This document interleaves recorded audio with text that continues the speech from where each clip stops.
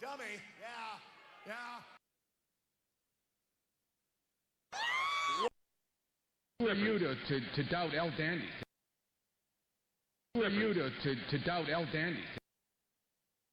Who are you to doubt El Dandy?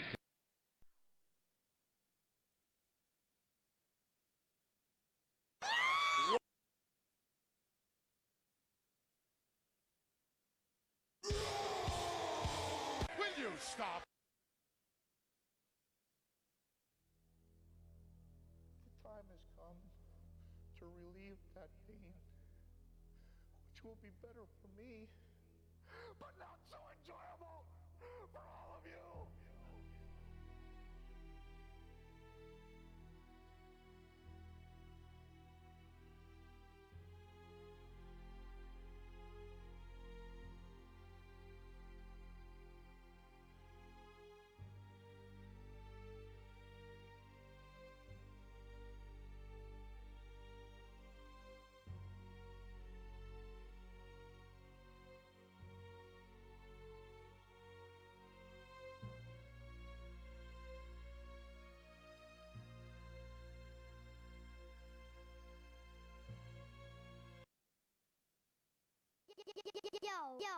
Yo.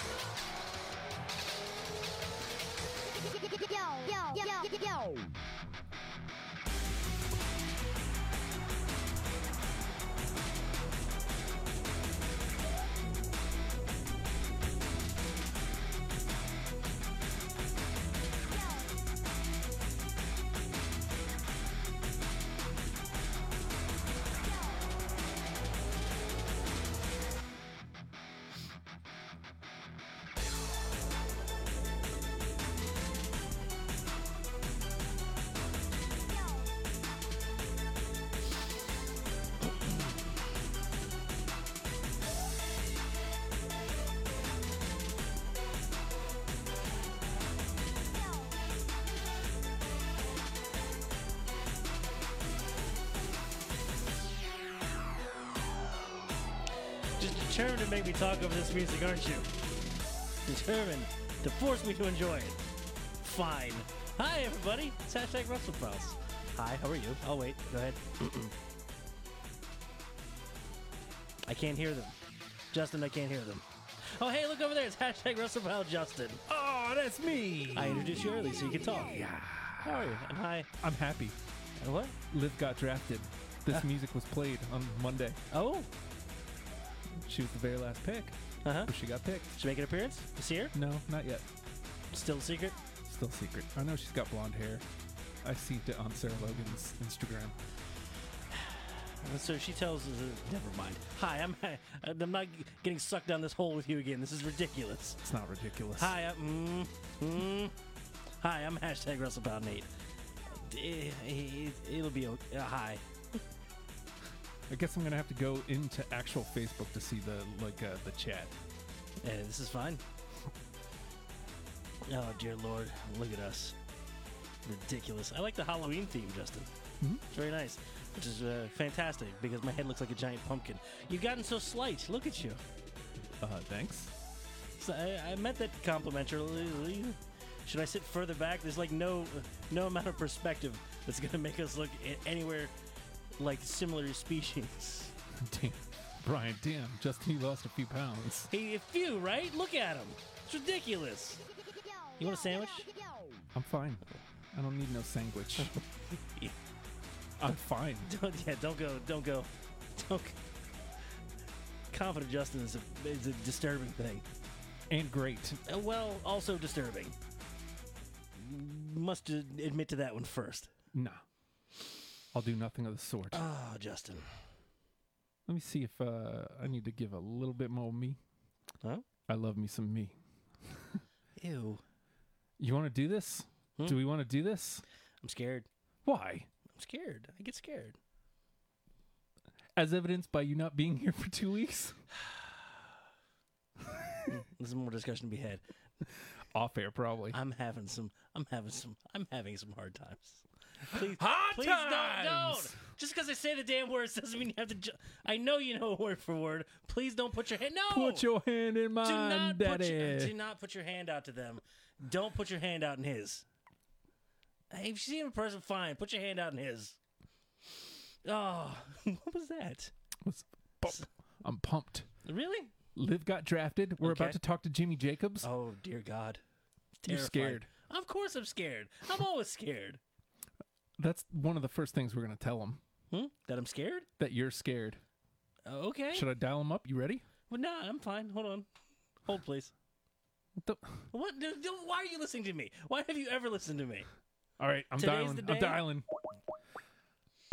Oh, yeah. Hello. Oh! Ladies and gentlemen, Jimmy Jacobs joining us. Yes, here I am. I got to tell you, before we jump into this, Nathan's scared. Well, yeah. This is. Of course I am. I'm easily scared. Please don't take it personally. It's just I get There's scared. nothing to be scared of. That's exactly what I hear every time. And Nothing to be scared of ever about anything. Life is fatal. You're going to die.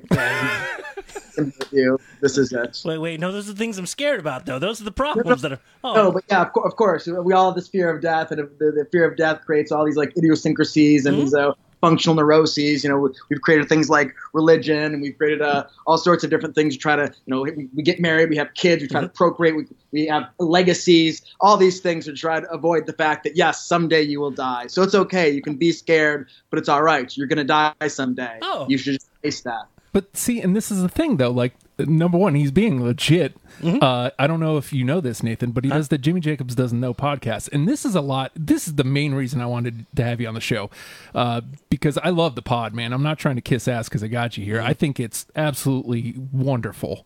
I appreciate that so much, man. Thank you. Thank you for listening. I'm enjoying doing it. But I do want to start here because obviously you're a professional wrestler. Your background is in professional wrestling. So I want to start with this. What is professional wrestling? I would say professional wrestling is a sort of like a performance art of simulated action, simulated fighting that you use to tell a story and create an emotional bond with people, or hopefully entertain them to the point where they pay money to see it. So, a few years back, let's put a time frame here. A few years back, you get fired from WWE. So let's put the timeline. The picture with Bullet Club, the firing, the sobering up. What's the timeline there? Yeah, so I went to rehab in it was like April 29th of 2017, and then I got fired. I took the picture of the Bullet Club like the end of September of 17, and I got fired like a week or two later. It was like October 5th. So it didn't take long, but I believe that. So between sobering up and being fired, I believe you've said, and I don't mean to misquote you, this is actually the best thing that's ever happened to you. I mean, yeah, yes. I mean, it all started with my girlfriend breaking up with me, and that's something that I still struggle with. But you also have to go, oh, thank you for doing that, because that's really the catalyst that led me to sobering up, which led me to getting my head straight, which led me to getting fired from WWE, which led me here, man. It's great. Yeah, I mean, you have to appreciate your misery and your suffering and your pain. I know while you're in it, it seems like it's this pointless suffering. It seems like it's this unnecessary thing, but suffering and pain is ultimately like what you grow from. It's ultimately like when you come out the other side of that, you come out better than you went in. So I have a certain appreciation for any of those difficult times. Oh yeah, it gives relief. The good times aren't as good without the bad times being as bad as they can be. They're inextricably linked. Oh yeah. Like if everything was good, then nothing would be good. Mm-hmm. Like we we conceptualize things through contrast, right? You wouldn't know what good was if there wasn't bad. So they're inextricably linked. Really, they're the same thing. Implicitly, they're different, but explicitly they're different, but implicitly they're the same thing. And like basically always, I mean, the story of humanity, like, you know, humans connect with stories so much. If you ask any person their story, hey, what's your story? Tell me a story that's important to you. Tell me something that's important to you. The story about yourself that's important to you. The story will be something about something bad happened to them, or their life was good, something bad happened to them, and they came out the other side better than they went in when the bad thing happened. That is just the human story. We identify with that so much. That's why there's Act 1, Act 2, Act 3. That's why in a wrestling match there's the shine, the heat, the comeback. I mean, it's a bit formulaic, but it works. It's what it's what humanity is, man. It's why we relate to it, why we grab onto it, why we gravitate towards it. It's amazing. I think there's 7 billion of those stories walking the earth right now, and countless in the past. Yes, yeah, exactly, man. Everybody's got one, and it's all of that similar storyline, that story arc.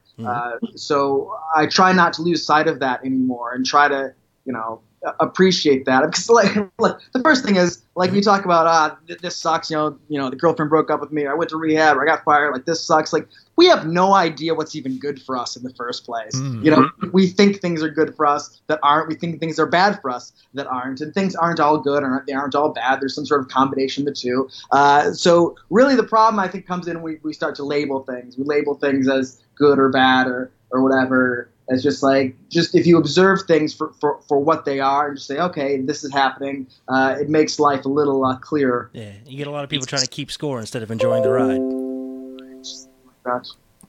So, kind of along that conversation of labels, something you're kind of coming to grips with is not even, I mean, you're trying to find Chris, really, especially with the pod, but in trying to find who Chris is it helping you find who Jimmy Jacobs is, or are they completely separate at this point in your life?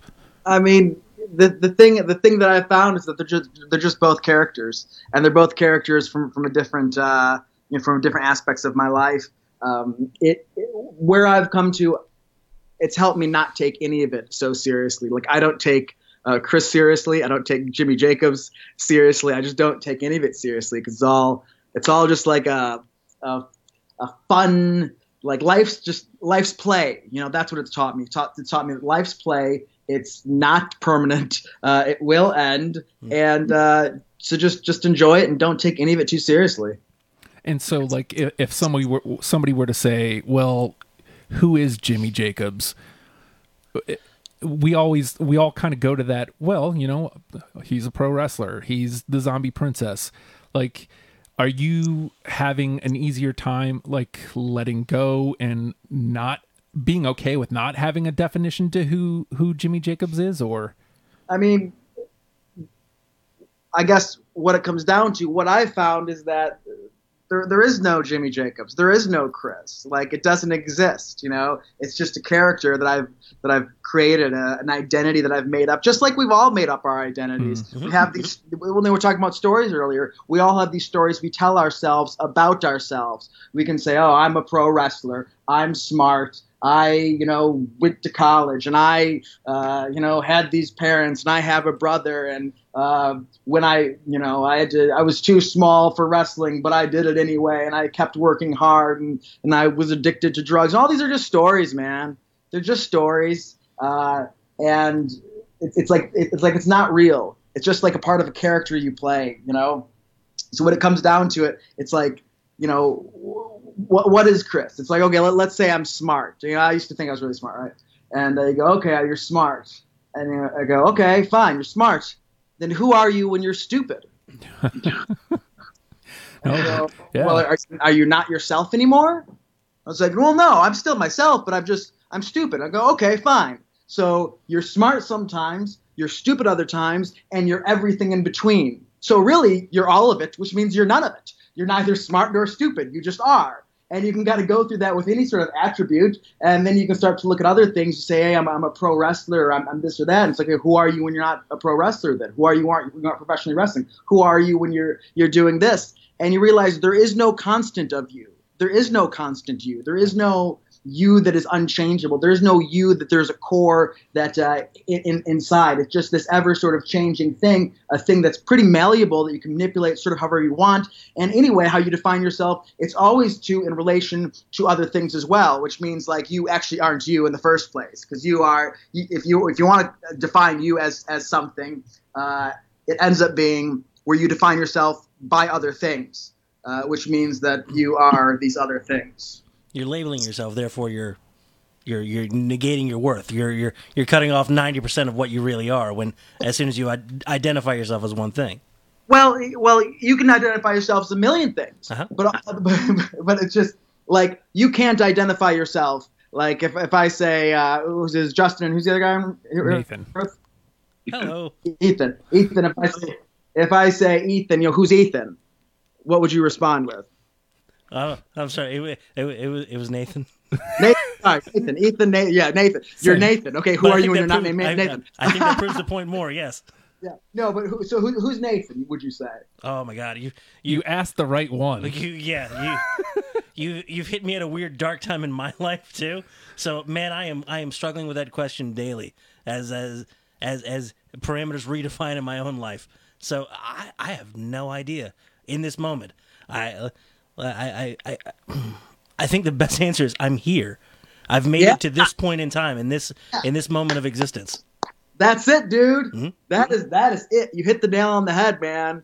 Like everything else is made up. Everything else is changing. Everything else is here and there. Everything else, like I said, if I want to say I'm a professional wrestler, what I'm saying is I do something outside of me. If I say I'm a person that breathes, it means there's action that was the outside of the inside. If I'm a person that sits, I'm a person that sits on a couch. If I'm a person that walks, I walk on the floor. If I'm a person that's loyal, I only know I'm loyal because at some point there are people that are unloyal. So I only know that in comparison to other people. Basically, you can't define yourself with just yourself. There's nothing about you that is only you. It's like you doing something in the universe. Like you are interconnected to the universe. You are the universe, really. Which means you're everything and you're nothing, which is awesome. It's great news. So you say, I'm here. It's like, yes, that's it. That's all you can know. All you can know is I am. That's it. That's the only thing. When you clear out your mind, you clear out everything, and it is just you realize there's one thing you can know, and that is I am. You have consciousness. You have awareness. That is it.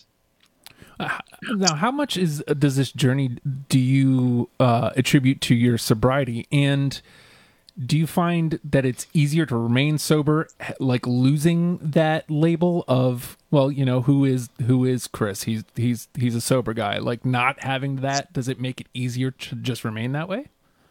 So the sobriety is a funny thing because sobriety ended up just being a label too, man. Mm-hmm. So I went to rehab, and as soon as I got out of rehab, I was like, oh man, I want to do acid. Because acid, like, look, man, if you guys do psychedelics, I don't know if you have or haven't, but it's not the same as the other stuff. It's just not. And so right after I got rehab, I was like, oh, man, I want to do acid. It helps me, connect to the universe and all this sort of stuff. And I go, no, I shouldn't. Maybe that's the addict in me talking, right? And so I waited a whole year, and finally after a year, I went, all right, you know what? I'm going to do it. And then I did it, and then as soon as it kicked in, I went, man, I wish I had done this 6 months ago.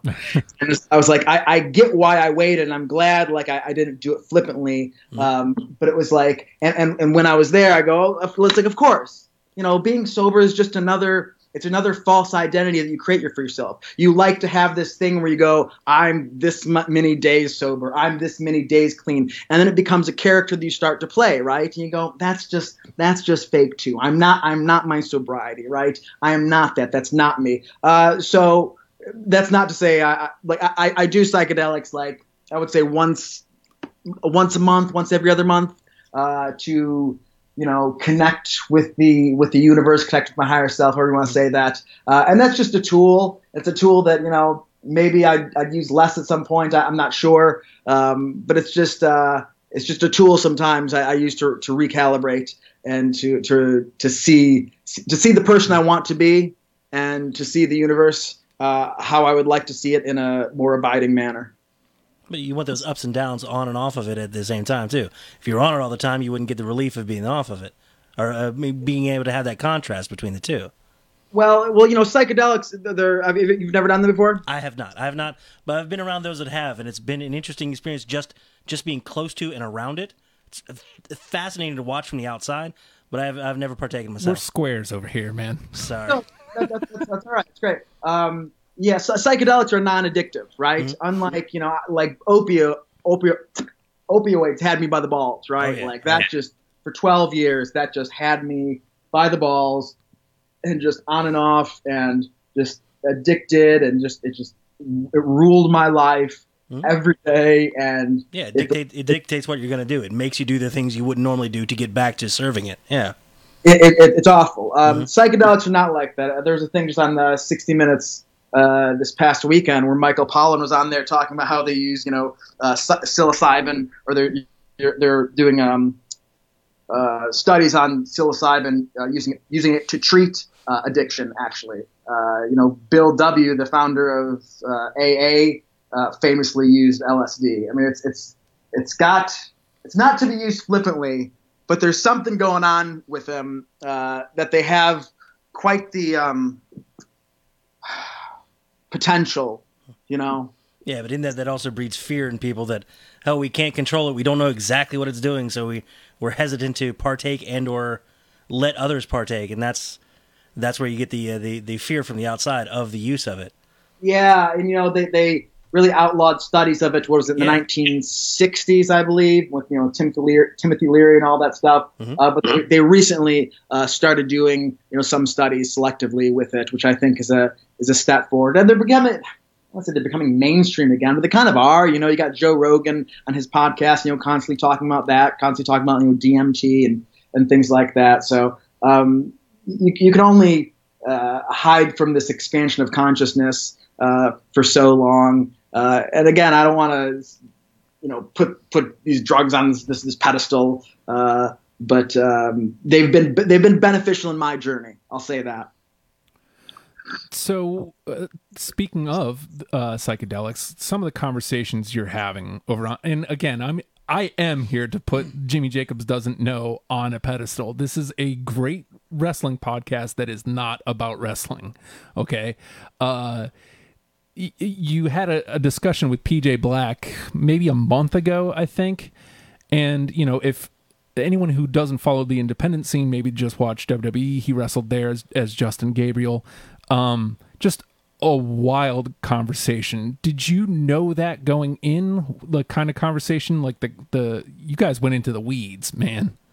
Man, dude, I had no idea. I had met PJ in passing, over the years, but I didn't know him well at all. And I had my friend sort of set up this interview, and she said, he's got DMT too, if you want to do that, which I had tried it before a few years back. And so I definitely wanted to try it again, which I did, which was just insane, by the way. Just absolutely like the most intense experience of my life. Just, I don't even know where to begin. But yeah, man, PJ is just fascinating. I had no idea. I knew he was like he jumped out of planes and did base jumping and that sort of like thrill seeking stuff. And I sort of expected to talk to him about that, which I don't think we talked about at all. Yeah, barely, if any. Yeah, I don't think almost at all. It was just, he studies and he reads all these books and he's into all this like awesome stuff and seeing the world in a different plane than most people do. And that's sort of where I'm going. It's like, I think there's something more out there, right? I think there's more than what we experience. There's more than what we see. And it's like, what is that thing? I mean, I was just reading the other day that the human eye can see 0.0035% of the electromagnetic spectrum, which means that like 99.9 something percent of what's going on around us, we can't see. Which is crazy, right? Yeah. And we can only hear within certain decibels or whatever. We can only smell within certain things. It's like there's so much we're not sensing, and you gotta figure like there's ways to sense the universe and to sense existence that we don't even have those capabilities to. You know, I talked to Seth Rollins about this, but it's like, you know, for a long time when animals were around, like there were no eyes. There were no such thing as eyes. Like animals, like they went around, they smelled things and whatever. And then at some point, some grew eyes. And it's like, wow, this thing called sight exists. Like if you were some sort of slug before, you had no idea that things could be seen, that like visuals were a property of the universe. And so it's like, well, what are other properties of the universe that we just haven't developed a sense for yet? And so it's like there's something else out there. There's something else going on. And it's really neat to come across somebody who knows, who's like further along that journey than you are. And PJ was just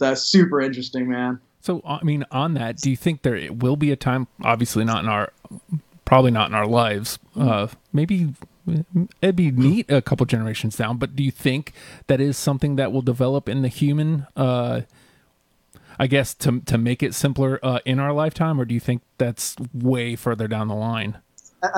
A sixth sense. I mean, you're talking about we evolved through millions of years of evolution. So I mean, who knows what another sense would take to evolve? Or maybe sight and sound and smell and taste and touch are the only attributes of our universe. It just feels like it would be convenient if we just had all five and that was it. Like there's no other ways to sense what's going on around us. And maybe one of those things that we don't have, we just haven't had a way to define it yet. That weird little tickle in the back of your neck. Everyone knows it. Everyone's experienced it. Everyone's felt presences, but we don't know how to define it or explain it to someone else or communicate through just the words that we have, these weird thoughts that we have. So we can't define it to someone else. Hey, have you ever felt this thing that I can't define? Mm-hmm. It's hard to get a yes back on that. So yeah, it may be there. It may be right on the cusp of it. Yeah, there's so much going on, and I think it's arrogant when people think like what we know is what is. Yeah. It's like, dude, definitely. Get out of here, man. Get out of here with that. So when people are just completely skeptical about anything, it's like, hey, man, be skeptical, of course, but I mean, how often throughout humanity have scientists and people in power thought that they had the answers? I mean, you got to figure about, let's say, half of what we know now isn't right, and the other half is just surrounded on all sides with what we don't know. Mm-hmm. Yeah, it's one of those things I always say. You find those people that think they know everything. They immediately they've cut themselves off from learning anything new. They're immediately unopen to anything new, and they'll never learn anything new. Everything they know is everything they're ever going to know at that point. Exactly. The only way to get smart is to realize really how dumb you are, and being open to being made smarter.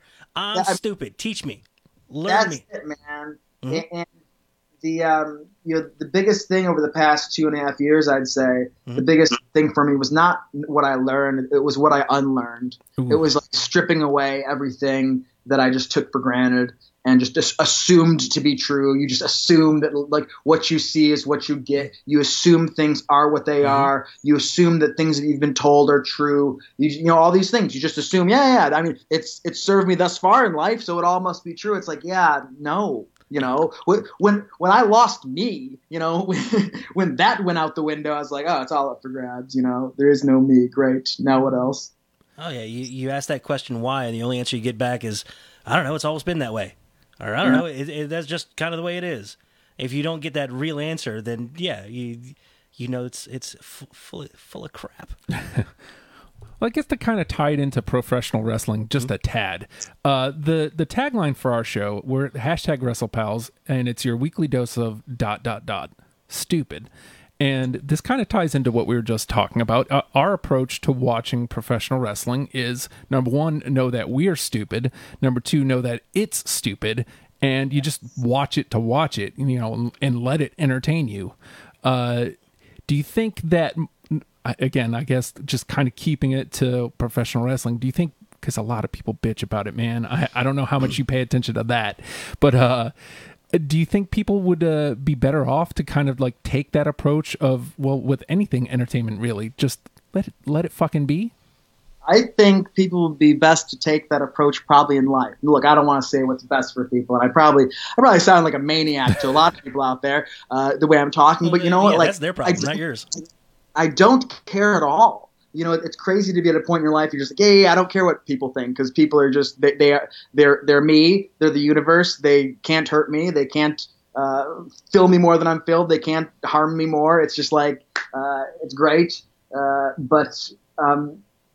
You know, I think if you look at life, just like, hey, man, things are what they are. You know, if you look at entertainment, like, things are what they are. It's like, look, if you want to sit here and criticize everything, like, cool, that's fine, dude. Like that is your right. When people, you know, bitch about stuff and when they complain about stuff, they put down stuff, it's like, man, that is totally your right to do that. Like, you can, if that's how you want to live your life, if you want to be a person that goes online and complains about things or antagonizes people or is a troll or just or whatever these things that people do or nitpick stuff, if you can't find enjoyment in it, like what's the point in it? You know, if you can't find enjoyment in wrestling, what's the point? If you can't find enjoyment in life or entertainment or whatever, what's the point? It's like, it's not serious. Like, wrestling's not serious. Life's not serious. Wrestling certainly isn't serious. Like, wrestling is like a play within a play within a play. You know, if this world is an illusion and society is made up and money's made up and wrestling is a business and businesses are made up, and then it's in like a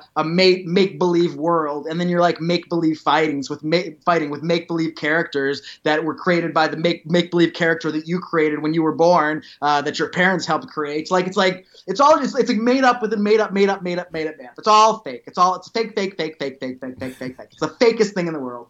And it's nothing to be upset about. And look, I've gotten upset about dumb stuff in my life, and I probably still get upset about things about wrestling every once in a while. And then I remind myself, oh, it's just an illusion, but sometimes the illusion is strong. But yeah, man, like, what's the point in being angry about something? What's the point in being just bitching about something? If that's how you want to live your life, it's like, great. But it's not how I want to live my life. I know that. Oh man, yeah, but with that perspective, if they're that upset about that, if they're that torn up and need to nitpick and need to crap on somebody else's opinion about it, with that, how are they in the rest of their lives? How are they in their day job? How are they with their family? How are they in whatever level of reality they're trying to exist on? It just seems kind of sad. Right, and look, man, no judgment. If that's what gets you by, you know, if that's where you find, like, you know, purpose and meaning in like watching something and nitpicking it, maybe that works for you. I don't know. I'm not those people. But you know, we have this thing. We have like people that are happy will find the happiness in things. People that are malcontents will find a way to not be content in things. People that are grateful will find a way to be grateful. People who are dissatisfied and want to bitch will find a way to be dissatisfied and bitch no matter what they're doing. So absolutely, it's like how you do one thing is how you do everything. Mm-hmm. Well, then I guess that kind of brings me to you briefly mentioned people hopping online and bitching about stuff. How's the flip phone doing? I gave up. You gave up on the flip? Yeah. Like 2.5, 3 months. And then about a month ago, I was like, yeah, it's all right. Experiment over. Well, I mean, some days, even with our stupid smartphones, it's difficult enough. Oh, I don't have signal. And again, it's one of those ridiculous things to bitch about. But yeah, I can't imagine at this point in my life going back to a flip phone. So you said 2.5 months and then it was over? Yeah, the experiment was over. You know, I'll say this. It was nice in that, like, here's the thing. I still had my old iPhone that I could use, like, on Wi-Fi, right? So if I was home, I could still like, you know, play on my phone, which didn't help me. But when I was out of the house, it was great, because then I didn't have this thing to pick up. I didn't have this thing to check when I'm in line or check when I'm, you know, just – we do that, right? You wait in line. I was in line at Target earlier, and I'm like looking on my phone. I'm like, God, what am I doing? You know, that sort of stuff. Or if you're in a locker room and you're not talking to anybody, so you pick up your phone. You feel awkward. You feel bored for just a second. You pick up your phone. So it was nice. It was nice in that. It really was. I mean, it's probably about balance and self-control, really, when it comes down to it. But it was a hindrance in that, like. I used the map app a lot. Getting places ended up being difficult. Uber and Lyft, that ended up being difficult. Things like that. I'm glad I did the experiment, but it's over. You miss a lot of life on your phone, which is crazy because that's where everybody tries to catch up on life. Yeah, so weird. Man. So man. I'll say this way. Like when I went to rehab, you didn't have a cell phone, and it was just great. It was just great not having a cell phone. And you have when you don't have a cell phone or like a TV to watch or computer to play on, the amount of other things you have to do. It's great, man. Like I wrote in my journal so much in rehab, like these great stories and all this sort of stuff. I read books. I socialized with people. Like I was like a human being, like a real life human being. These are all terrifying concepts. Oh my God. Exactly, man. Exactly. But I guess like kind of where you are in life, like being present is probably more important than whatever, the likes, as it were. I mean, yes. Having said that, I still get trapped in this thing like everybody else does, man. And I'm more aware of it. I'm more, I'm conscious of it. But still, like I'll just, I'll wake up and I'll be by my bed and I'll pick up the phone and then an hour later I'll be, what the hell am I doing? Another portion of life slips away. Yeah. Yeah, man. You mentioned a little while back when you were talking about, maybe people think you sound crazy. Now, I mentioned this to you on Twitter, and there's a conversation. I want to put this out into the ether here as well. I'd love to hear a conversation between you and Tom DeLonge from currently Angels and Airwaves. I'm dying to hear that conversation. What's his take on life? Well, yeah. So honestly, he seems to be in a very similar place as you. Only he leans more towards like aliens. Yeah.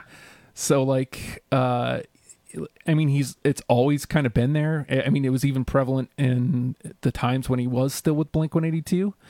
But yeah, just his take on he's leaning more towards into like the government specifically, and they're hiding aliens from us, and aliens do exist.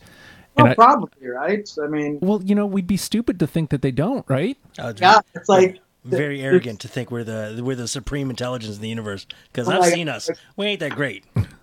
How many planets? How many stars? How many galaxies are out there? It's just like. And to think that, like, just this one. This is the one and only. We're so special. Get out of here. But, yeah, again, I want to put that into the ether. So anybody who's listening to this, whether you're watching live with us or put that out there. Like, I don't know if we have a direct line to Tom. I know he's a wrestling fan. Yeah, I think he did like a little vignette with, what's his name? With Joey Janela, right? Yeah. Maybe we'll manifest that. That's a thing, huh? Manifestation. So okay, good. Is that a thing? Do you think? Do you think you can? Man, like I thought it was complete,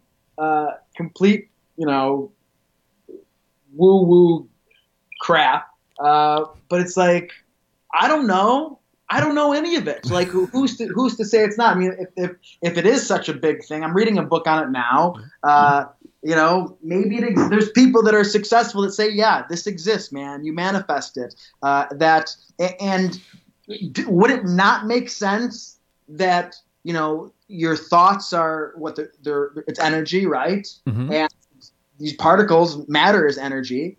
And so that thoughts can impact matter. And I think, there's definitely been studies that show that thoughts can impact matter. I don't know if PJ talked about it on the podcast, but I think later on he did to me. There's like there was a study this guy did where he had rice in some water, right? He had 3 different containers of rice and water. And for a month or 2 months or 3 months, whatever it was, for one of the cups of rice with water, he would say thank you to it. The other one, he would say something derogatory to it, and the third one he just ignored. and after X amount of time, like the first cup of rice was like nice and beautiful, and the second cup of rice was rotting and just awful, and the third cup that he ignored was worse than the second cup. So it's like, you know, like what, and you can see it. There's like videos on YouTube of this guy. He's like an Asian dude, I think Japanese maybe. It's just like wild stuff to think that. You know, we just assume that what we see is what we get. We assume that, you know, oh, that's not true. It's like, yeah, I don't know. So it's something I definitely have my mind open to. Man, stuff's crazy, man. Stuff's crazy. Like I was reading, like I was listening to something and reading something, and like they're both saying this. Like in one day, I got this on the quantum, like quantum mechanics, quantum physics, or whatever. Mm-hmm. And look, I'm probably going to butcher this, but on the quantum level, you know, I think it's with electrons, but some subatomic particle, they exist in all possibilities, in all places at once, until they're observed. Do you know this? Whoa! It's like a Schrodinger there. It's nothing happens until it's seen. Yes, it's like they exist in all possibilities, all places at once until they're observed, and once they're observed, then they come to a place, mm-hmm. And that's just like wild. Which means that at least on the quantum level, on a subatomic level or whatever, that matter and you know, thoughts have and consciousness have some sort of link. So who knows if manifestation is real? Yeah, we can affect its level of existence by simply observing it. Yes, or at least that becomes the truth that we see. What the hell, dude? What's that? What's going on? What's happening here? I just want to know what's happening here. By just asking that question alone, you make it come into existence.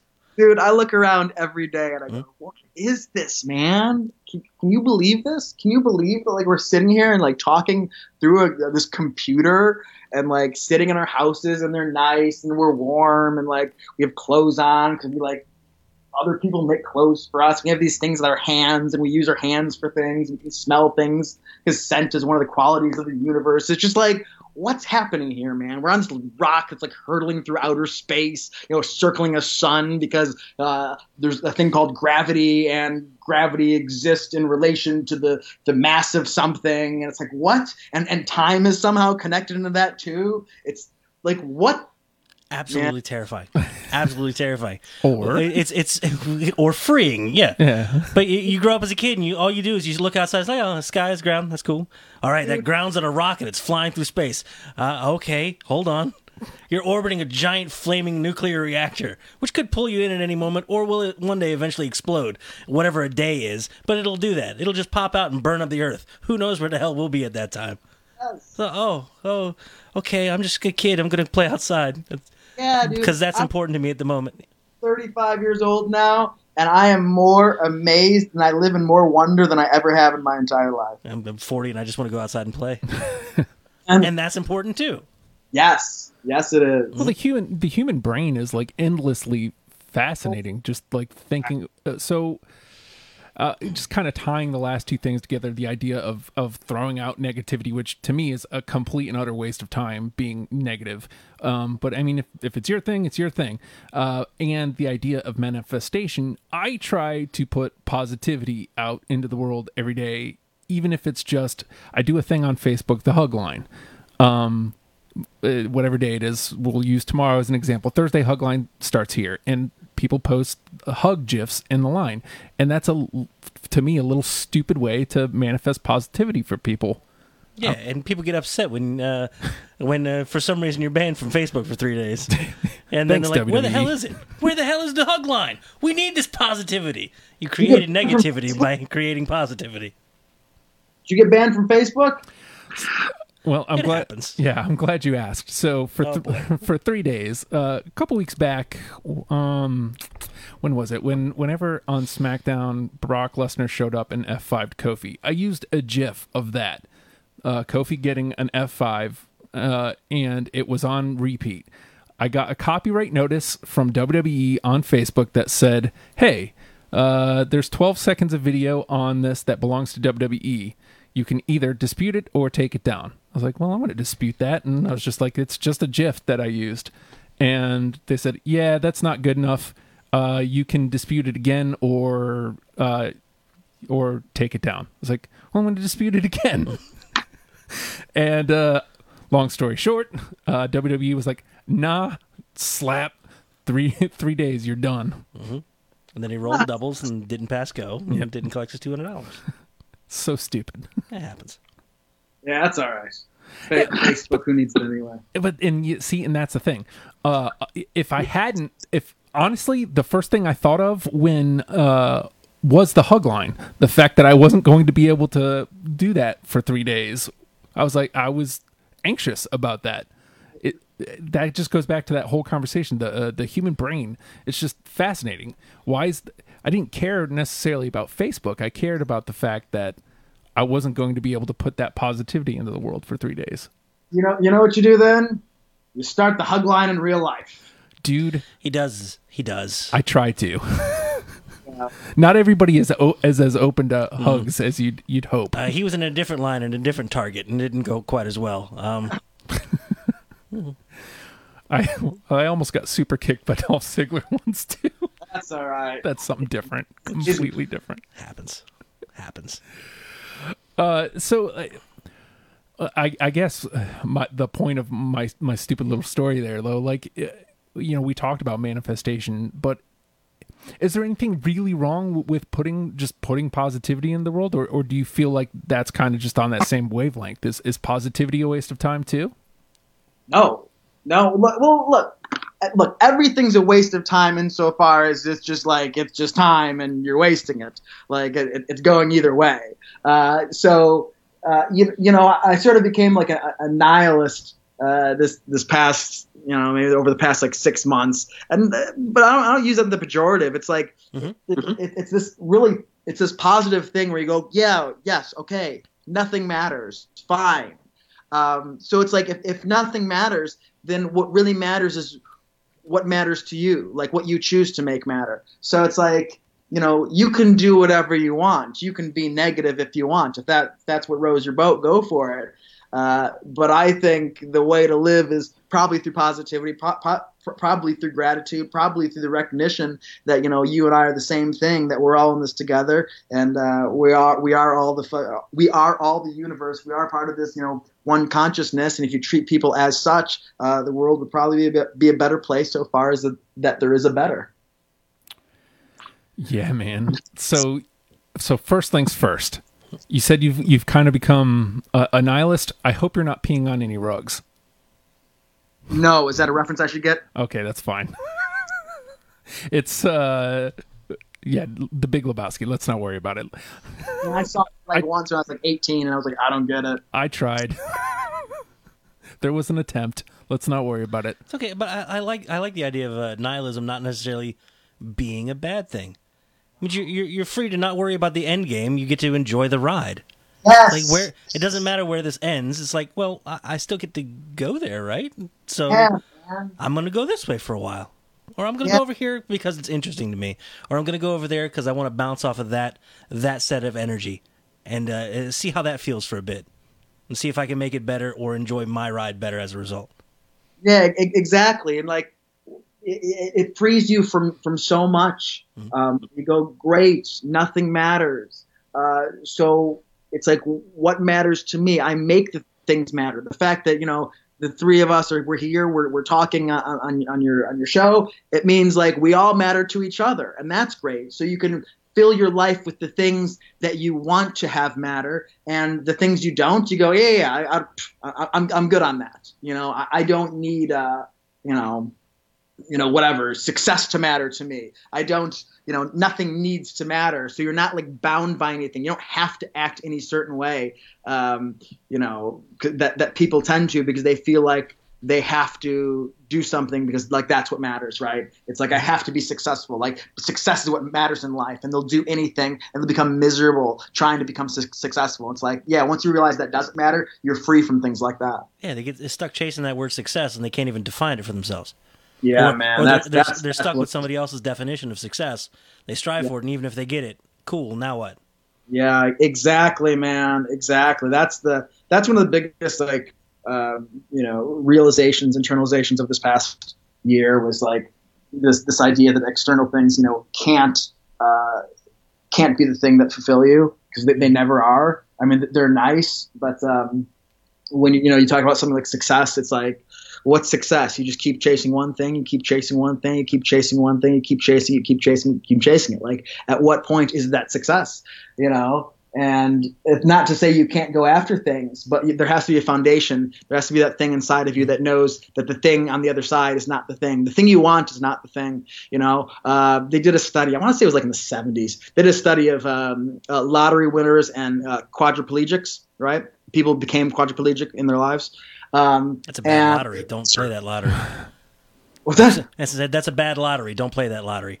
Well, here's the thing, man. Here's what they found. They found that within, I want to say, 3 or 6 months of the incident, whether it was becoming quadriplegic or winning the lottery, the lottery winners were on average less happy than they were before they won the lottery. And happiness is quantified under different sort of things, whatever. Right. And quadriplegics were just about the same amount of happy as they were before the incident. The initial month or two would be rough, and then they'd go back to basically their emotional home, their emotional base, which tells you what? Which tells you external things are not the thing. I mean, that's it, man. There's always something to do. There's always another thing to be gained. There's always something ahead of you. There's always a thing you could want. Like you never get one thing and go, oh, now I got it. Done. Yeah. Seth Rollins and I, we talked about this on my episode of the podcast a few weeks ago, and he was like, yeah, basically when he won the world title, right around that time, he's like, oh, this isn't it. And it's not. Of course it's not. Yeah. Of course the thing you thought was the thing your entire life isn't the thing. Like, of course it's not. Why would it be? Because it isn't. People want to know, like, oh, how do I get to WWE? I'm working so hard on the indies, and it's just like, I just want to get to WWE. I'm miserable here. It's like, yeah, man, if you're not happy where you're at, you're not going to be happy there either. If you're not happy where you are now, you're not going to be happy wherever you are, more or less, Because, yes, nothing external is the thing. The thing is here. The thing is now. The thing is this moment. The thing is you. The thing is me. Waking up is the thing. Like you said, being here is the thing, right?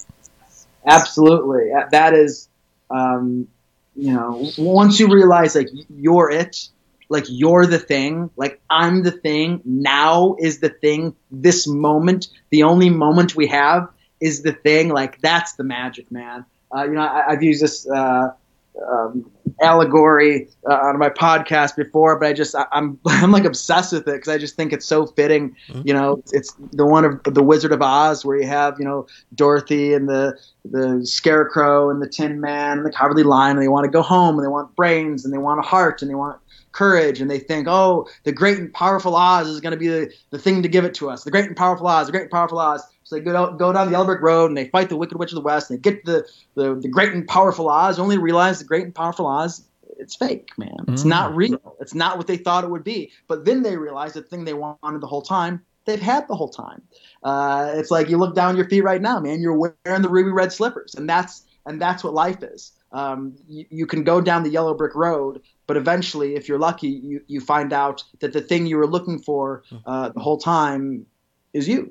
You're it. Which is great. It's almost like not as much that they had it, but they gained it on that journey.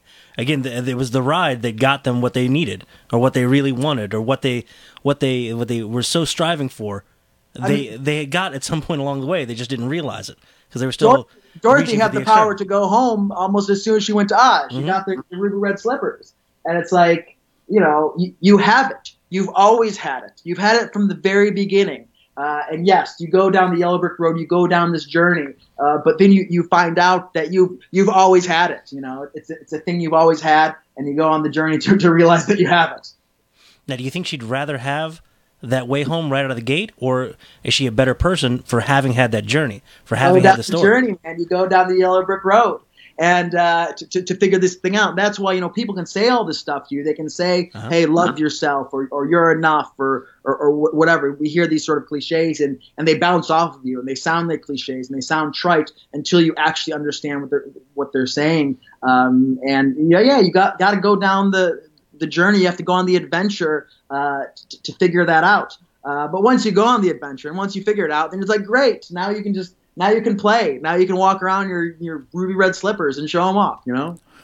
Is being willing to go on the journey, you think, some sort of form of manifestation then? I mean, it's how things get done, isn't it? It's less manifestation in the mental sense, in the secret sort of sense, and more that, like, this is what happens. It's like it's the hero's journey, right? It's you go down into it's the call to adventure, and you go down to the scary abyss, and you come out the other side, and you come out better than you went in. So yeah, it's like that's how things happen. Is by going on the journey, by answering that call to adventure, by going out of your comfort zone. We're not in Kansas anymore. Exactly. We're not in Kansas because you can't grow in Kansas. Kansas is just what you've always known. Kansas is the place you've always been to, and that's nice. But also it's nice to grow. It's nice to go on an adventure because it's only in your going outside of your comfort zone that growth happens, right? Yeah. Mm-hmm. So there's this great Joseph Campbell quote. I'm just in love with. It's what is it? The cave you fear to enter holds the treasure you seek. I love that one. Yeah. Yeah. On the topic of letting go, because I don't know that we've necessarily said it directly, but like a lot of going on the journey has to be letting go, doesn't it? Like, how easy has it been for you to let go and actually go on this journey? And I guess, again, tying back to the pod, like, is that helping on the journey, or is this just something fun you're doing along the way? Letting go is one of the most profound concepts in my life. It's probably one of those profound concepts imaginable.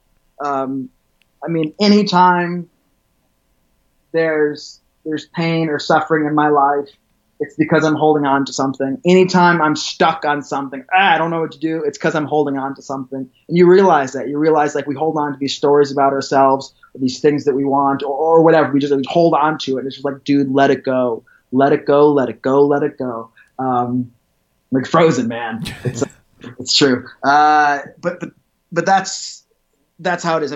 It's so profoundly useful. And it's only through letting go of these things you can. That's what happened to me. It's like I started to let go of things, and I started to let go of not just my physical things that I did.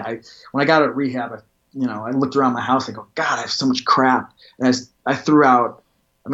Everything I own, I think, can fit in my car now. And I let go of the physical stuff, and then I started to let go of the emotional stuff. I started to let go of the stories I was telling myself. I started to let go of how I define myself, and I was really confused for a while because I started to let go of these things. I would say to myself, I am not my success. I am not my failures. I am not my creativity. I am not my career. I am not my intelligence. I would say these things to me because I knew these were ways I was defining myself that weren't necessarily true. I didn't know what I was at that point, but I just knew I was trying to disidentify with these things because these things were trapping me. If you're your career, then you're just hey, if your career goes well, you're good. If your career goes bad, you're bad, right? And I just started to let go of the ways I define myself. That was one of the things I had to let go of. Then I started to let go of my entire identity. And of course, you still live in the ego. You still live in the avatar that you are. So I have one. Having no identity is an identity, right? And then one of the things I had to let go of was morals and ethics and things that I thought were real. They're just these are made up too.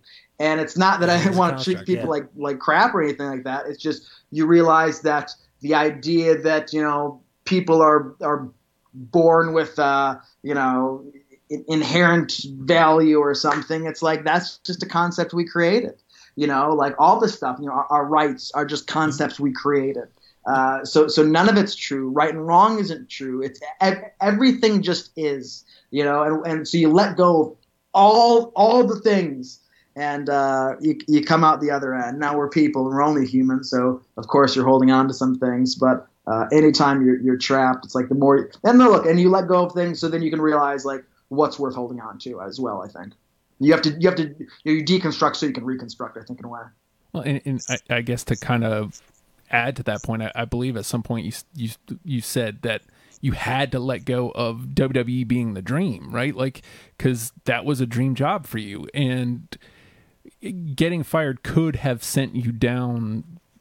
Having it been a dream job, you had to let go of the idea that was the dream job, right? I mean, like, yeah. Well, it's I started to suspect it when I was in rehab, right? Mm-hmm. I had this sort of clarity in the distance to get a new perspective on things. And as much as rehab helped me, with the drugs, like I've said this before, I think everybody should be allowed to go to rehab like once in their life. I think everybody should get a, pull in case of emergency 30 days to get away from everything. Because we don't know the things we're addicted to, man. Everybody's we're got all something. addicted to like the things in our bubbles, right? And, Mm-hmm. drugs are not a long-term solution to these things that we're addicted to. But other things, are a little less overt that we're addicted to, and we don't realize it's a problem. We won't realize it's a problem until we're when in our 50s, that we have a midlife crisis or whatever. But it was great. Rehab was great in that it allowed me to step back and go, well, wait a minute. The way I'm living my life doesn't seem to be quite right. Like, I've been dedicating my life to this idea of following my dream, but how noble of a pursuit can it be if here I am? And how noble of a pursuit can it be if, all my friends in WWE, I mean, I don't say all of them, but like, geez, there's a lot of unhappiness there. To say that people are content or happy there, or WWE or living your dream is the thing that makes them happy. Certainly it's like, well, that's not true. And so then after I got fired, like, it just, what I suspected became utterly obvious. As I was having the first 15 minutes after I got fired, the metaphorical 15 minutes was like the time of my life. It was so much fun. And I was there and I was like, yeah, man, this is great.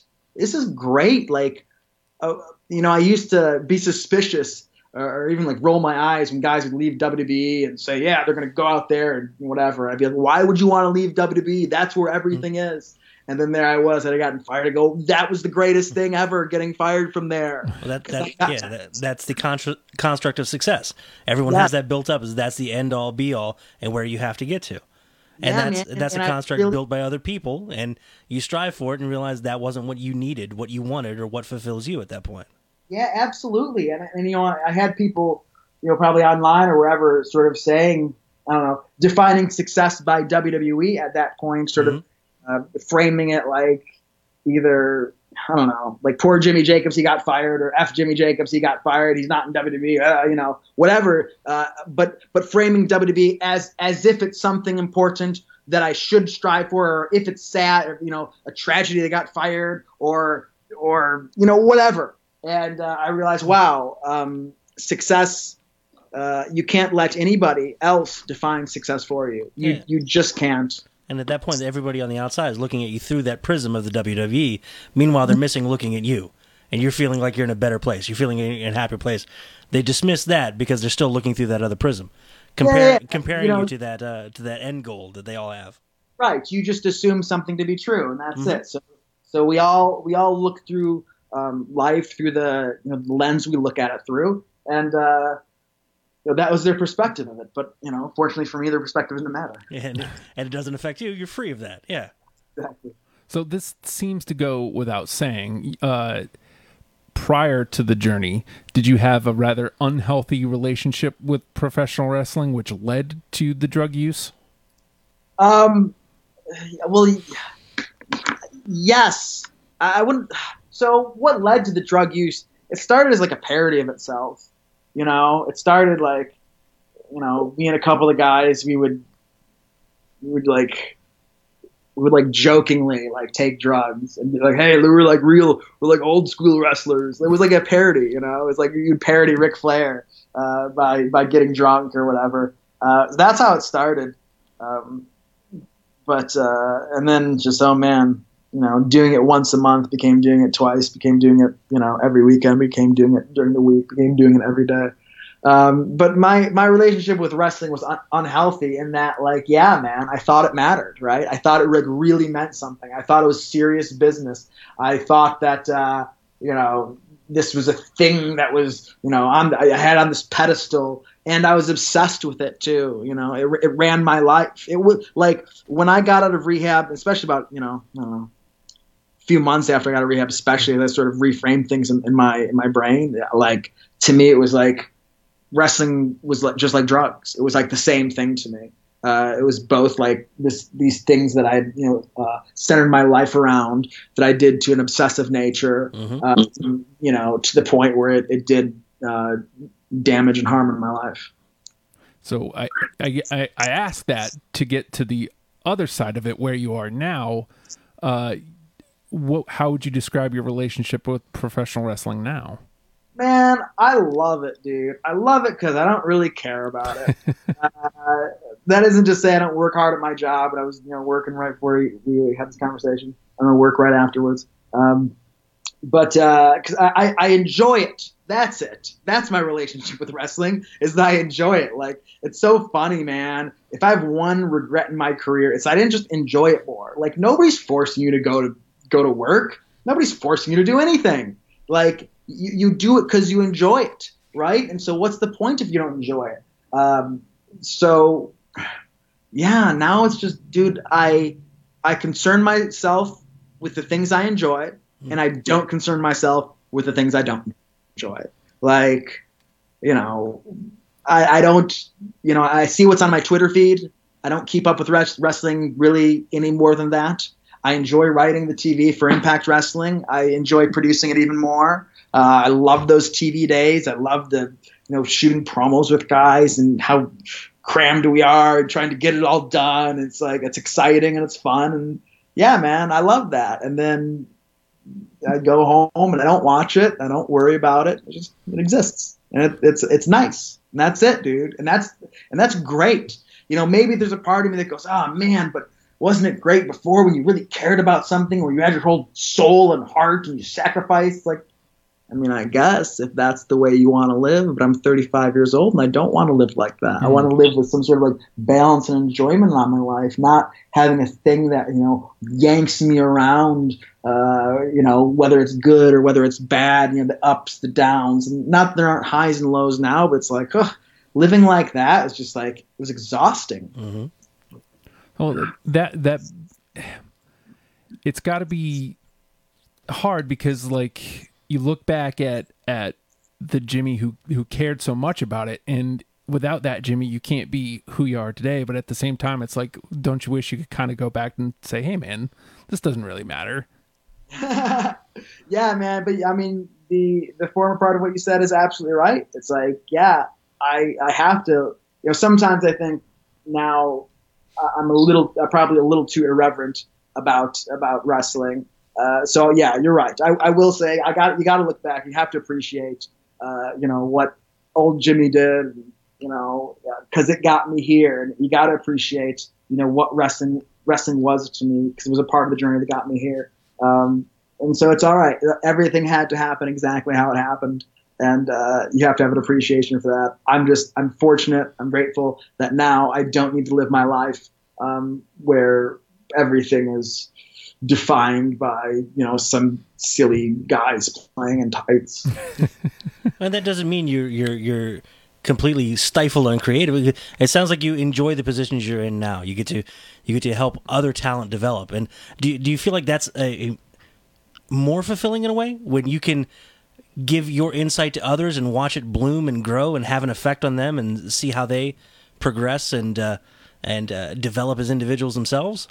Yeah, man, that's great, dude. I love helping new talent and younger guys. You know, I still love performing too. Mm-hmm. You know, I do it sometimes. I've got a almost 30-day tour up in Canada coming up through all of November into December, and So I still enjoy doing it. But, I was watching the first episode of AEW. I caught maybe like the first 45 minutes or so. And I was watching this opening match with Cody and Sammy Guevara or whatever. And I was watching it just going like, man, I'm so glad that's not me. Like, there's no part of me that like desires to be in that ring and have that sort of pressure on that sort of big stage and perform like these guys now they're so good. They're so talented. This is the whole new generation. This super athletic, super innovative stuff. And that was never my thing. My thing was never that sort of stuff. So yeah. It's fulfilling in a different way. I think that kind of gets back to the whole, hey, you're never going to be smart unless you can admit how dumb you are. It's like you can never really be as good professionally or as a wrestler unless you can admit, hey, these other guys are better than me. It seems like there's like a whole generation of people that just wanted to crap on everybody else and say that they're the best. And as soon as everybody was like, oh no, this guy's amazing and I want to be like him, it seems like that's when there was like a golden age and everybody got better.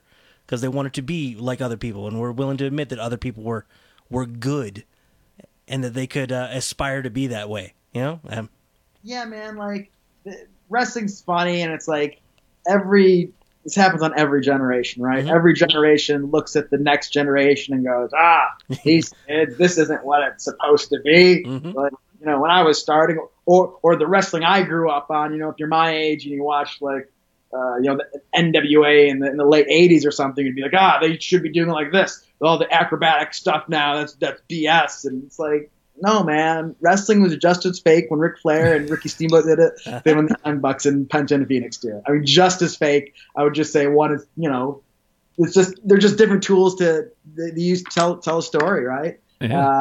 And so I'm at a place where I can look at it all and just go, yeah.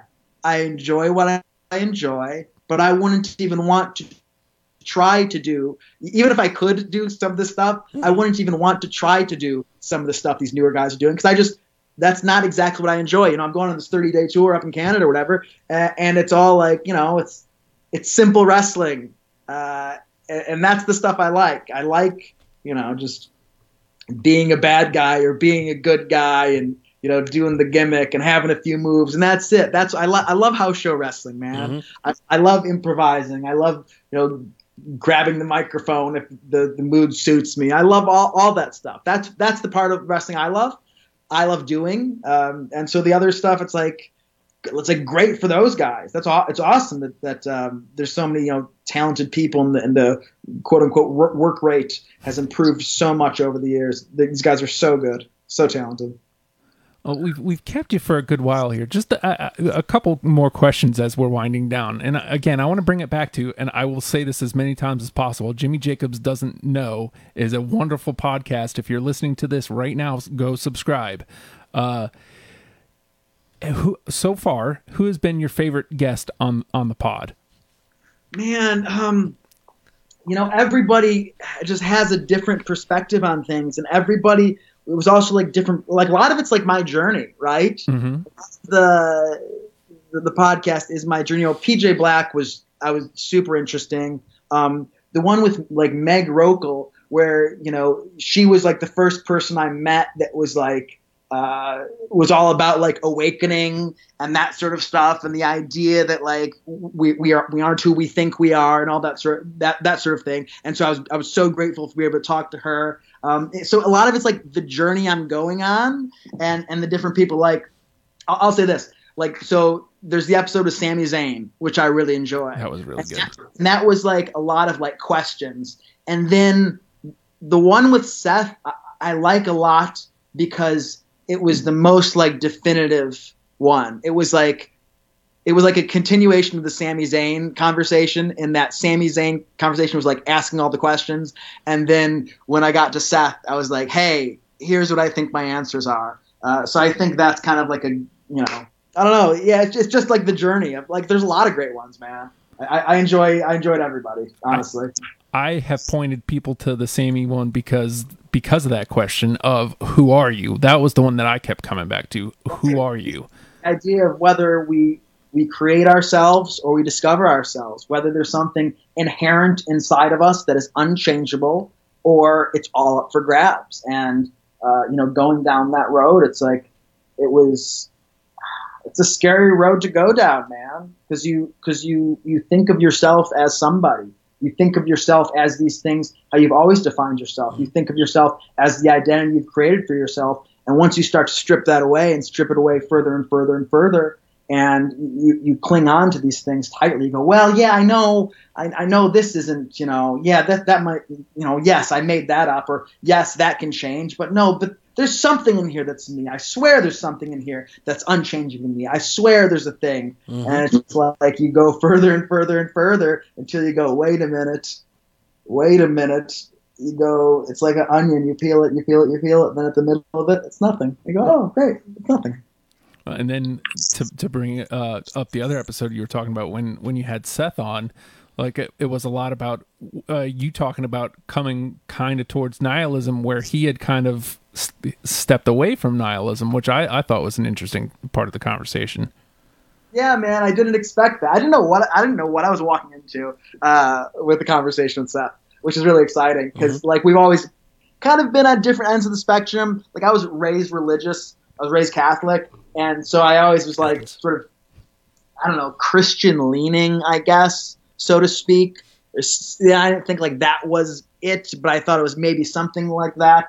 And he was always this like atheist nihilist, so I did not know what I was walking into. And to come in there to have him go like, yeah, well, I'm not so sure there's nothing anymore, and me to go, yeah, I think nothing matters. Yeah, and it's not to say that I didn't think he was intelligent. I didn't think it was going to get that deep. You see the name Seth Rollins, and you just kind of you equate it with all right, and like yeah, exactly, and it that one threw me for a loop. Like you have the packaged product you're presented every week, and underneath that there's somebody there. Yeah, well, yeah. And how far down do you dig?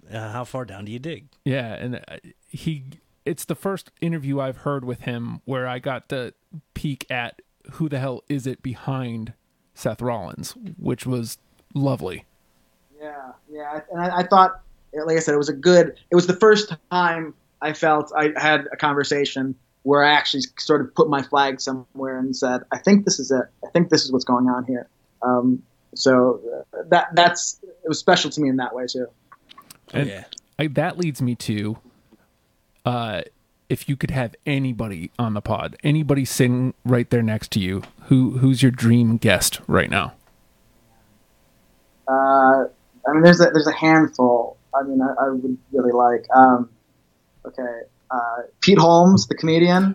I don't know if you guys listen to his podcast, but he's just like he's on the same spiritual journey, and he's ahead of me, and he just wants to talk about all things I want to talk about. Mm-hmm. So but it would just be a sounding board of us just saying the same things to each other.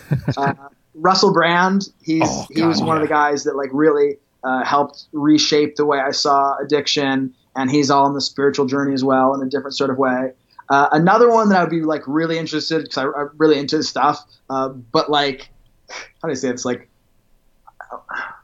it's Jordan Peterson. I don't know if you guys are familiar with Jordan Peterson's work, but I mean, like, I'm into all this like woo woo stuff, all this, supernatural or whatever, existential sort of things, and he's very like pragmatic in all his the way he talks and all his advice and the way he sees the world and the way he sees the world, his advice and all that stuff. It's brilliant. I think it's great, but it's so not like what I'm into. I would, in a certain manner of speaking, I would love to have the conversation with him, with sort of his stuff contrasted to like with where I'm at. Oh yeah. So I guess that leads us to, where can people find you on the social media? Yeah, Jimmy Jacobs X. You can find all my stuff there. JimmyJacobs.com will have all that information, all the things you need to know if you need to know anything about me, which you don't. But if you do, it's all there. And where can people find the pod? Yeah, man. Jimmy Jacobs Doesn't Know. I think it's about anywhere you listen to your podcast. Should be. If it's not, let me know. But I think it's where it needs to be. And then lastly, you start every episode with a little gratitude. So I just wanted to say a little gratitude for you for your time tonight, man. We really do appreciate it.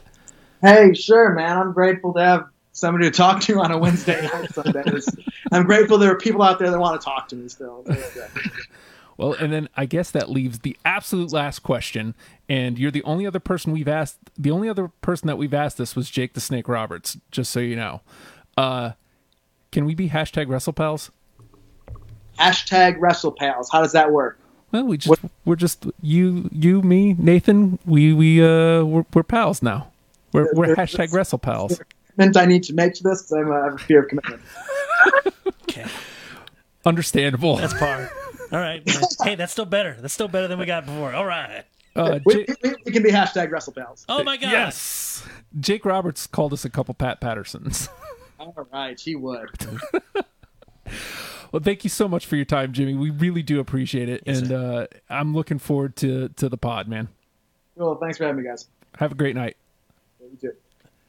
And ladies and gentlemen, Jimmy Jacobs. Jimmy Jacobs doesn't know. I can't put that out there enough. I know, like, it sounds like I'm washing balls because we had him, but it really is one of my more favorite finds in the podcast world recently. It's different. He's not trying to perform for anybody. No. It seems like it's mostly for him. It's like, hey, hold on. I could pay for therapy, or I could talk some stuff out with some people that I think might have an idea about a thing or two. And if they don't, I want to know that they don't, so that I can know that I do. Maybe. Well, and it's great because, like, he doesn't know and he's okay with it. Yeah, like you said, that's the foundation for learning, man. The second you say, "I hold, please," can you teach me a thing or two? That's where you can learn. And he does, like, you can tell, like, in the conversations, he's learning. Mm-hmm. Like, I'm sure it was hard because I was in the moment. Yeah. But I would be willing to bet he learned something from us, it sounds ridiculous, but he was having a conversation with us. Mm-hmm. I guarantee you, he picked up something. That's way better than performing, man. Absolutely. And what a dude. And you will enjoy the pod because much like, we're ... stupid. Mm-hmm. He subscribes to the same thing, just in a different way. Mm-hmm. So, like, yeah. It's the same wavelength, except we end up a little more on the silly end, and he's a little more on the exploration end. Mm-hmm. But it's still the same kind of vibe. I dig that. So, again, Be dumb. It's okay. it's way okay. It's a better place to start. You can go somewhere from there. But seriously though, let's get Tom DeLonge on there. I think we need P. Holmes seems that seems doable. Like, I don't see that being a problem. Like, maybe we have to pick up the campaign for him, but that doesn't seem like it would be a problem. Hey, what else we doing? You'd have to, like, open that phone of yours and actually open Twitter and See, I've got this flip phone, Justin, right? Jesus. And no Twitter on it. It's great. Also, no phone numbers. Also, I don't know where the charger is. Uh-huh. It's dead. But we it makes will it, get Effie eventually. makes a satisfying sound whenever I close it. You can close it in anger, which is great. You can't hang up a smartphone in anger anymore. You ever try that? Go ahead. Be angry. And yeah, it's not as satisfying, but that's satisfying. Yeah, I guess. Well, I mean, you probably have one of those old landlines around here somewhere. Big corded phone you can just slam Somewhere. down. That's great. That's the best. So, I guess just really briefly, we can talk about a couple things that happened in wrestling this week. Sorry we weren't able to keep up with the chat. Like, we were fully engrossed in the moment. We had work to do. Yeah. There was work to be done. This stuff was important and moving fast. Yeah. I wanted to put it out there. Not that you're not important. That makes me sad. And they were moving fast too. I'm sorry. Jeez. NWA Power is tremendous. I haven't seen episode 2 yet, but the first one is outstanding. Tightly compacted, 1 hour program, studio format. It's just wonderful. Does it feel like 6:05 on a Saturday? It airs on 6:05 on Tuesdays on the Superstation. You understand? That's amazing. 6:05. I'm not kidding. 6:05 on Tuesdays. Believe me, I understand that that's a nuance that they would find very important. And there it is. What's up? It's a really good show. Like, Joe went as far. I don't think Joe's still around. It's probably too late for him. But His mind was blown. He had to go lay down. He went so far as to say it was his favorite wrestling of the week. between AEW Dynamite, between Why? NXT, because it was tightly compacted. There was character, there was character development, And it was something different, man. and it was different. Like, it was an old school aesthetic with today's wrestlers. Yeah. And I've been a long time proponent of squash matches Yes. because they help a great deal. Yeah. I think it was like 2 squash matches, an enhancement match, and then the main. Mm-hmm. Well, a brawl, and then the main. Perfect. You had microphone. You have mic time for Steve people. versus a child. I would love that. Mm-hmm. Let's see a child get. Don't finish that sentence. Nope. So go out of your way. Haven't, Go out of your way to watch NWA Power. Power. I have not watched Dynamite, the second episode, which tells you something. Power. I'm not trying to be a dick, but that tells you something. NXT was tremendous. And then just kind of quickly touching on the draft. Okay. Liv got drafted. Yeah, right. Look. Did you see her? Sort of. Did she show up? They showed her image. They showed a render. Is it a new render? Old render? I think it was newer, but they played her theme. Which is, honestly, that's nice to hear. Yeah, because it's never been played on WWE television. She just kicks in and was like, "Who the hell is this?" Because she came in with the Riot Squad, so she had Rue's theme. Is Teddy Long back? This is great. No, you don't need to play it. It's all right. You're gonna get a dispute. They're gonna dispute. Do you want another dispute? So I'm excited because her getting drafted means they have some sort of plan for her. Okay. Even if it's short term. Dude. She's going to get television time. Dude, yeah. I don't know if you can make that guarantee. Yes, I understand. can. I understand that you want it to be. I understand that you need it to be. You, of all people, need it to be. Raw didn't draft that many women. Yeah, so we just traded stuff after the fact and weird stuff. Look, man, all I'm asking is for just a little bit of suspension. Let me suspend disbelief because I'll do most of the work for you. Because I'll go like, it's wrestle time, yay! Let's watch the show. I will say this: the draft episodes don't make for good TV. They really can. They really could. I guess. Man, you know what I remember about drafts that I really liked back in the day? Like there was like one in particular where they had like the giant like room of like all the wrestlers like just sitting there and they're all wearing like their different color things except for like some of the names like Undertaker's in the back and this was like Biker Taker and he got That was the first one. and he got drafted and he was pissed. Yeah. Guess what? That was some amazing character. Meanwhile, you got a whole bunch of other people in the room like, oh shit, that's great. Let me see, but that gets back to the overarching thing of let me just see a new universe, man. Yeah. Let me see everybody kind of existing together. Don't just show me a render and just be like, hey, okay, they're over there now. It's like, were they over here? I liked that they used Stephanie sparingly, like literally just for her role. She came out and said, hey, this. You know, not overly overdoing it. She exists, She but she exists. isn't the center of that universe. Yeah. That's all I want. That's good. I like that.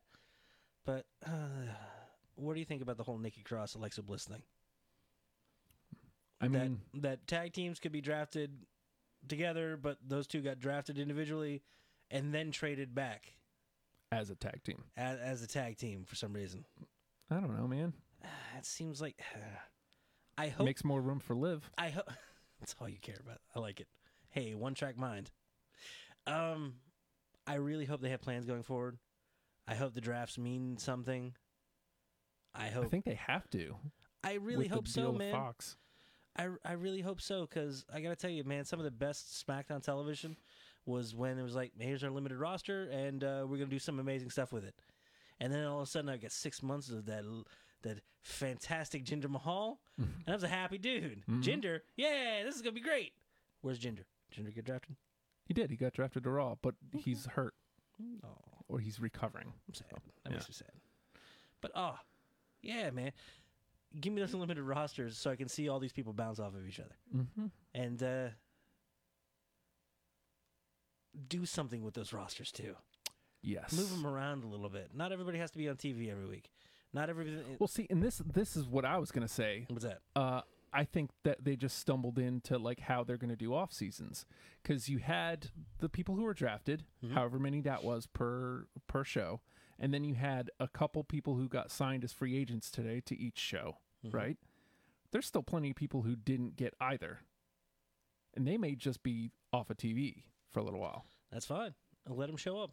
Let them show up anywhere. Then they can sign as a free agent. Cesaro get picked up anywhere? SmackDown. Okay. Harper did too. Okay. Oh, where's Rowan? Rowan's on Raw. Interesting. Yeah. Interesting. I mean, I'm looking forward to seeing what he's going to do on his own. I have no idea, but you know what? Just do something. I Just don't care do if it's good. something. I don't care if it's good or not. I want to. You got this giant universe of characters. I want to see them all. Show me every one of them. And it doesn't take a whole lot to make me care, but I need to have some sort of presence. And it really doesn't take much. Even a little thing like EC3 chasing that 24/7 title in the back. Guess what? Puts him in front of mind. He got drafted. Good.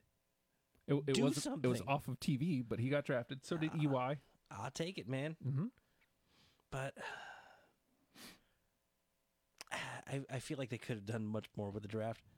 But again, I like that big room full of people that it looks like an NFL draft where we've got the different teams going up with their representations and calling people up there, and I like the idea of somebody being pissed, or you're seeing groups get split up and they're like sad for a moment. Did we at least get to see Alexa Bliss and Nikki Cross sad that they were being split up? No, Why not? they weren't on TV. Why not? I don't know. I don't know. It seems easy, right? Yeah. Just give me a reaction. Just a little reaction like, oh, shoot, this is important. And then it's like, oh, they're back together. That's cool. All right. Make it I don't know. Then I get a little too far into the weeds. But it's like, I don't know, man. I just feel like do doesn't we make... have new matchups? Yeah. All right. Just give them to me. Just give them to me. So far, so good. They've given us plenty of new matchups. So Cain Velasquez. And how about Samoa Joe being all professional? Like, he was excelling in that role. Did you see him? No. What did he do? So Renee was hosting a draft panel during both days of the draft. Right. And it was Book, it was Beth Phoenix, and Samoa Joe in a pink cast. Oh, is he injured? Yeah, so he's recovering. And he drafted to Raw, by the way. Okay. Hey, man, give him a microphone. Giving him a mic and he'll get somebody over.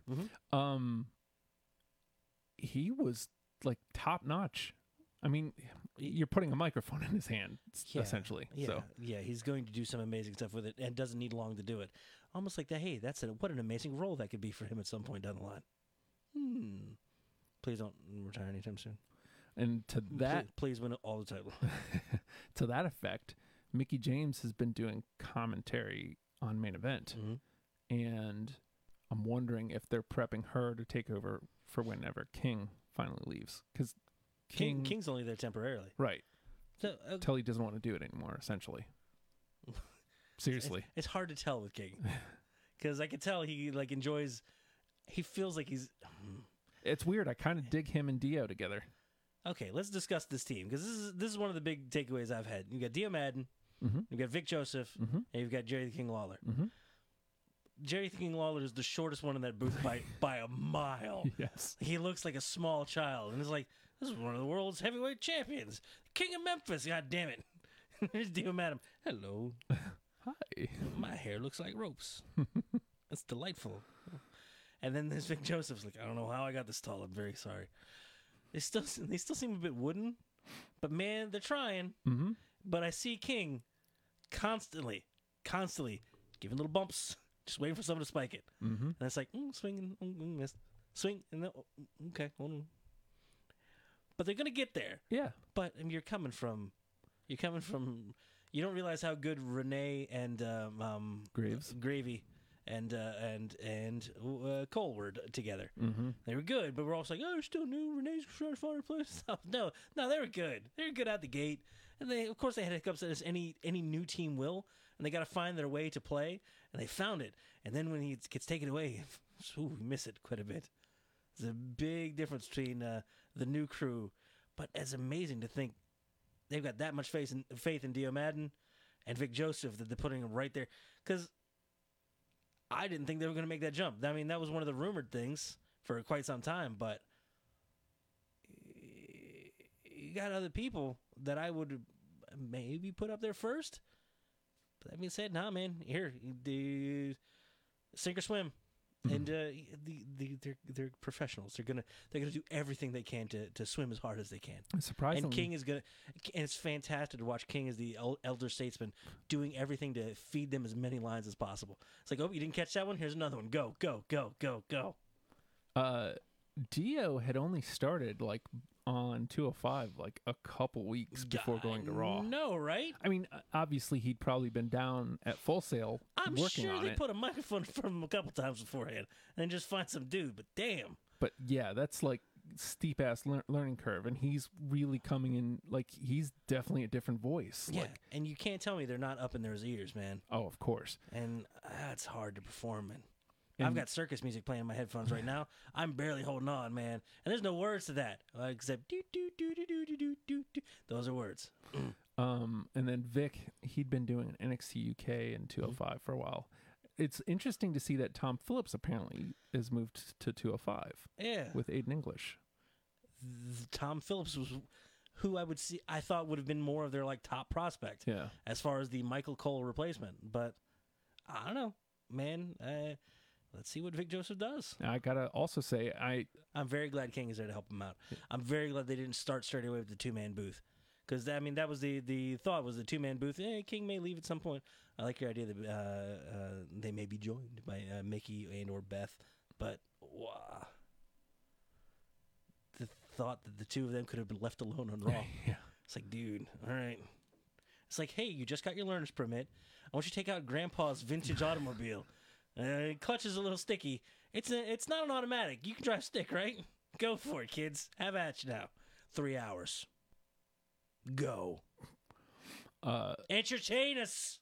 I hate how Renee's gotten taken from the table, but I love that SmackDown's a 2-man team now. That is a very double-edged sword. Yeah. I hate that she got nipped in the bud, but she's moving to a position that she's happier with. You know, I liked her in the commentary role, but it's clear that was just her job. She didn't have a passion for it.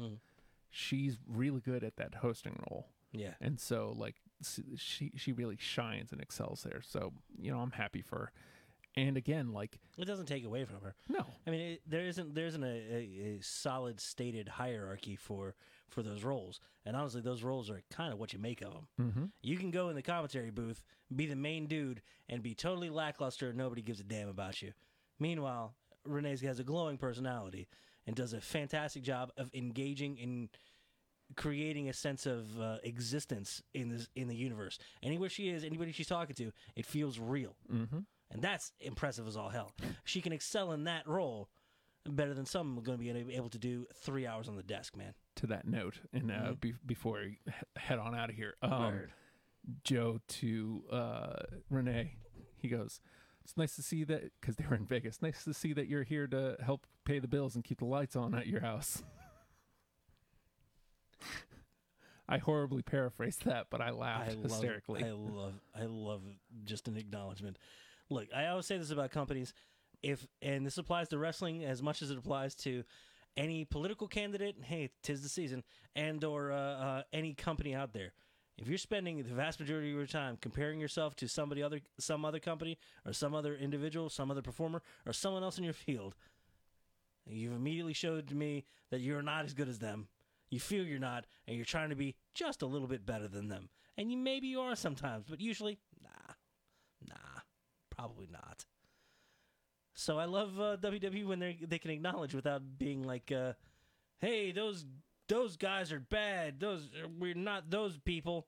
But it's just still a little slight like, hey, not only does this universe exist, there's other universes as well. And that's kind of interesting, isn't it? Yeah. Tee-hee. Inside joke, you're rewarded for listening. Tee-hee. So, just one more time, I wanted to say thank you to Jimmy Jacobs for that. He gave us so much more time than I thought we deserved. I know. I felt like we were greedy. But at the same time, it's like, dude, I ain't stopping him. Well, the thing was, like, I'd ask a question and then, like, he would answer it, and then he would basically answer what I wanted to, or, like, kind of, it's like he was leading me to the next question anyway. Yeah. I don't know if he was doing it on purpose or if we were just having... It's called a conversation, Justin. I've heard of them. Never had one myself, but I've heard of them. They're pretty interesting, I guess. But he just kept leading me to, oh, man, now I got to ask that. I got to... Like, if we forced him to answer just yes or no questions, he would have exploded to a million pieces, and they would have coalesced here in this room with us, smacked us, and then returned home to wherever home may be. But I like offering the alternative. Like, we're a wrestling program for sure, and we will talk ins and outs, nuts and bolts of professional wrestling On occasion, when it suits. But that's just it. Like, that's aren't all we are, and you should know that even the professional wrestlers, that's not all they are either. No, certainly not. And so it's nice to present a side of somebody that may have just been on your periph. He should be, because he's got a great pod. Yeah, Jim dude. Jacobs doesn't know. It's wonderful, or else I wouldn't be saying it. You know, I definitely want to jump in there because it's just, there used to be, I mean, this is a number of years back, like Colt Cabana's podcast was fantastic, and I enjoyed it because it dealt, like, the Tommaso Ciampa episode is still one of my favorites of all time. Meant a hell of a lot to me. I don't know if it's still findable out there, but it was, again, seeing people as people. And this is the Jimmy Jacobs, now that Colt Cabana's podcast is gone, Jimmy Jacobs has taken that a step beyond and said, no, hold on. You're going to listen to some growth today. Yeah. Let's have at you now. So, must listens. Yes. Sami Zayn, PJ Black, Seth Rollins. I think they're all great, but those three are must And listens. how deep is his catalog at this point? I think he's like 20 episodes, maybe. It's not a lot. Like, Well, no, you hit those hurdles, man. You know what those hurdles are. yeah, What are those hurdles, Justin? Number 3, number 5, number 10, number 12, and then, right about 16, 18 in there. 25 is the one that came out today. If you've made it 25, you're good. Yep. You're good. You're going to get to 50 and be like, well, this is what I do now. Here we go. Yeah. This is an important part of my life, and I do it. And it's just a nice look at, because you get to learn a lot about some guys that you probably don't even know about. And I feel he's really wants to put that perspective out there, too, and that it's not just wrestlers either. Everybody has that story. You can go and you could talk to anybody about anything, and you will get their perspective on it. And that's an amazing gift that just sentience has, man. You can go and just say, hey, how are you doing? And they'll have and that person will have an answer for you. And it's as deep as they want to make it, or as shallow as necessary for the moment's appropriateness. And he's well beyond the moment's appropriateness and well deep into, like, no. Let's go a little deeper than that. How are you? What are you? How are you? How, though? Madness. Yep. On the brink of madness is where brilliance always is, man. And he's circling that like a madman. 'Tis great. 'Tis. That's it. 'Tis. Tindeed, you did. I'm gonna kick your ass, you jerk. I'm not. You're all lean now. Look at this. Look at this handsome the man over here, rocking the shirt. That was like tight a month ago. What are you doing? 224. Feels good. It's way later than that. It was like 10:44. Oh, okay. Hey, everybody at Hashtag WrestlePals. Hi, how you doing? What did you know? Oh, okay. I'm going to get a running start. Ready? Hey, everybody. I'm going to get a waddling start. Just don't laugh at that. Son of a bitch. Why did you do the visual? Good night, Zucchini's a everybody. vegetable, you son of a bitch. God damn it. Hey, everybody. Hashtag WrestlePals. Thank you for watching. If you dig us, dig what we do, why don't you participate? Follow along to Facebook. We usually do the thing live there. Facebook.com/WrestlePalsVA. If you want to support the show, hey, no. Let's get in the support part, okay? We should have got the cells in earlier, near the interview. Damn it. Patreon.com/OHIJustin. OHHI Justin. See you later, Brian. It's where you can support this show and a ton of other shows this dude's doing, including interviews with children. It's okay, he's allowed to legally. I wouldn't call them necessarily interviews. We're just talking about their day. That's impressive. It's See, fun. look at you learning from Jimmy Jacobs already. You're like a step beyond. You're like, oh, you're talking to adults? I'm going to the source, sir. I'm going to children. This is Thank you, the Matt. But hey, and it supports hashtag WrestlePals. It supports Deprogram, the finest music show on the internet. Check it out. It's Lady ridiculous. Gaga tomorrow. Half game show, half friendships ending. It's amazing. Oh, tune in, would you? You get the Oh Hi Justin Pod, a daily dose of madness and the family, and you make him happy. Look at him. Look at him. Because of your support, he remains this handsome. I don't know. I can't even believe that I'm one. devilishly handsome now. All right. Look at me. Is it the horns? You know, Is it? let's not make a big We deal almost of it, got you know? through the whole damn show without one of those two idiots popping up. I should have busted out Norm when we still had Jimmy. Hey, Jimmy Jacobs there.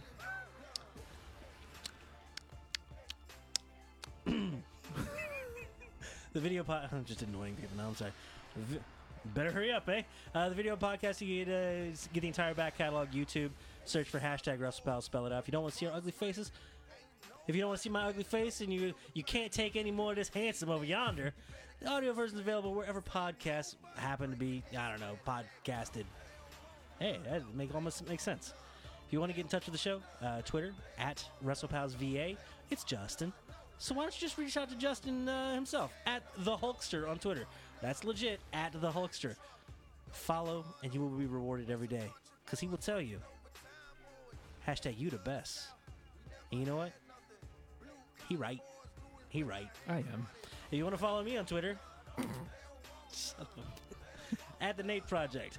I see every notification and it weirds me out and freaks me out. And weirdly, it helps. And thank you for that. Let's not get too real. Hey, everybody. We ended the music yet? Yep, Have I said other things? I think so. Enough of them anyway, though, right? Uh-huh. All right. I gotta go home. I gotta poop. Like, hi, these moosey. That's my favorite part of them. I gotta go take a dump. No, don't get me out of that. Goddamn hashtag WrestlePals. I lost my keys and my little dog is bone. So I pick him up and I'm gonna carry home.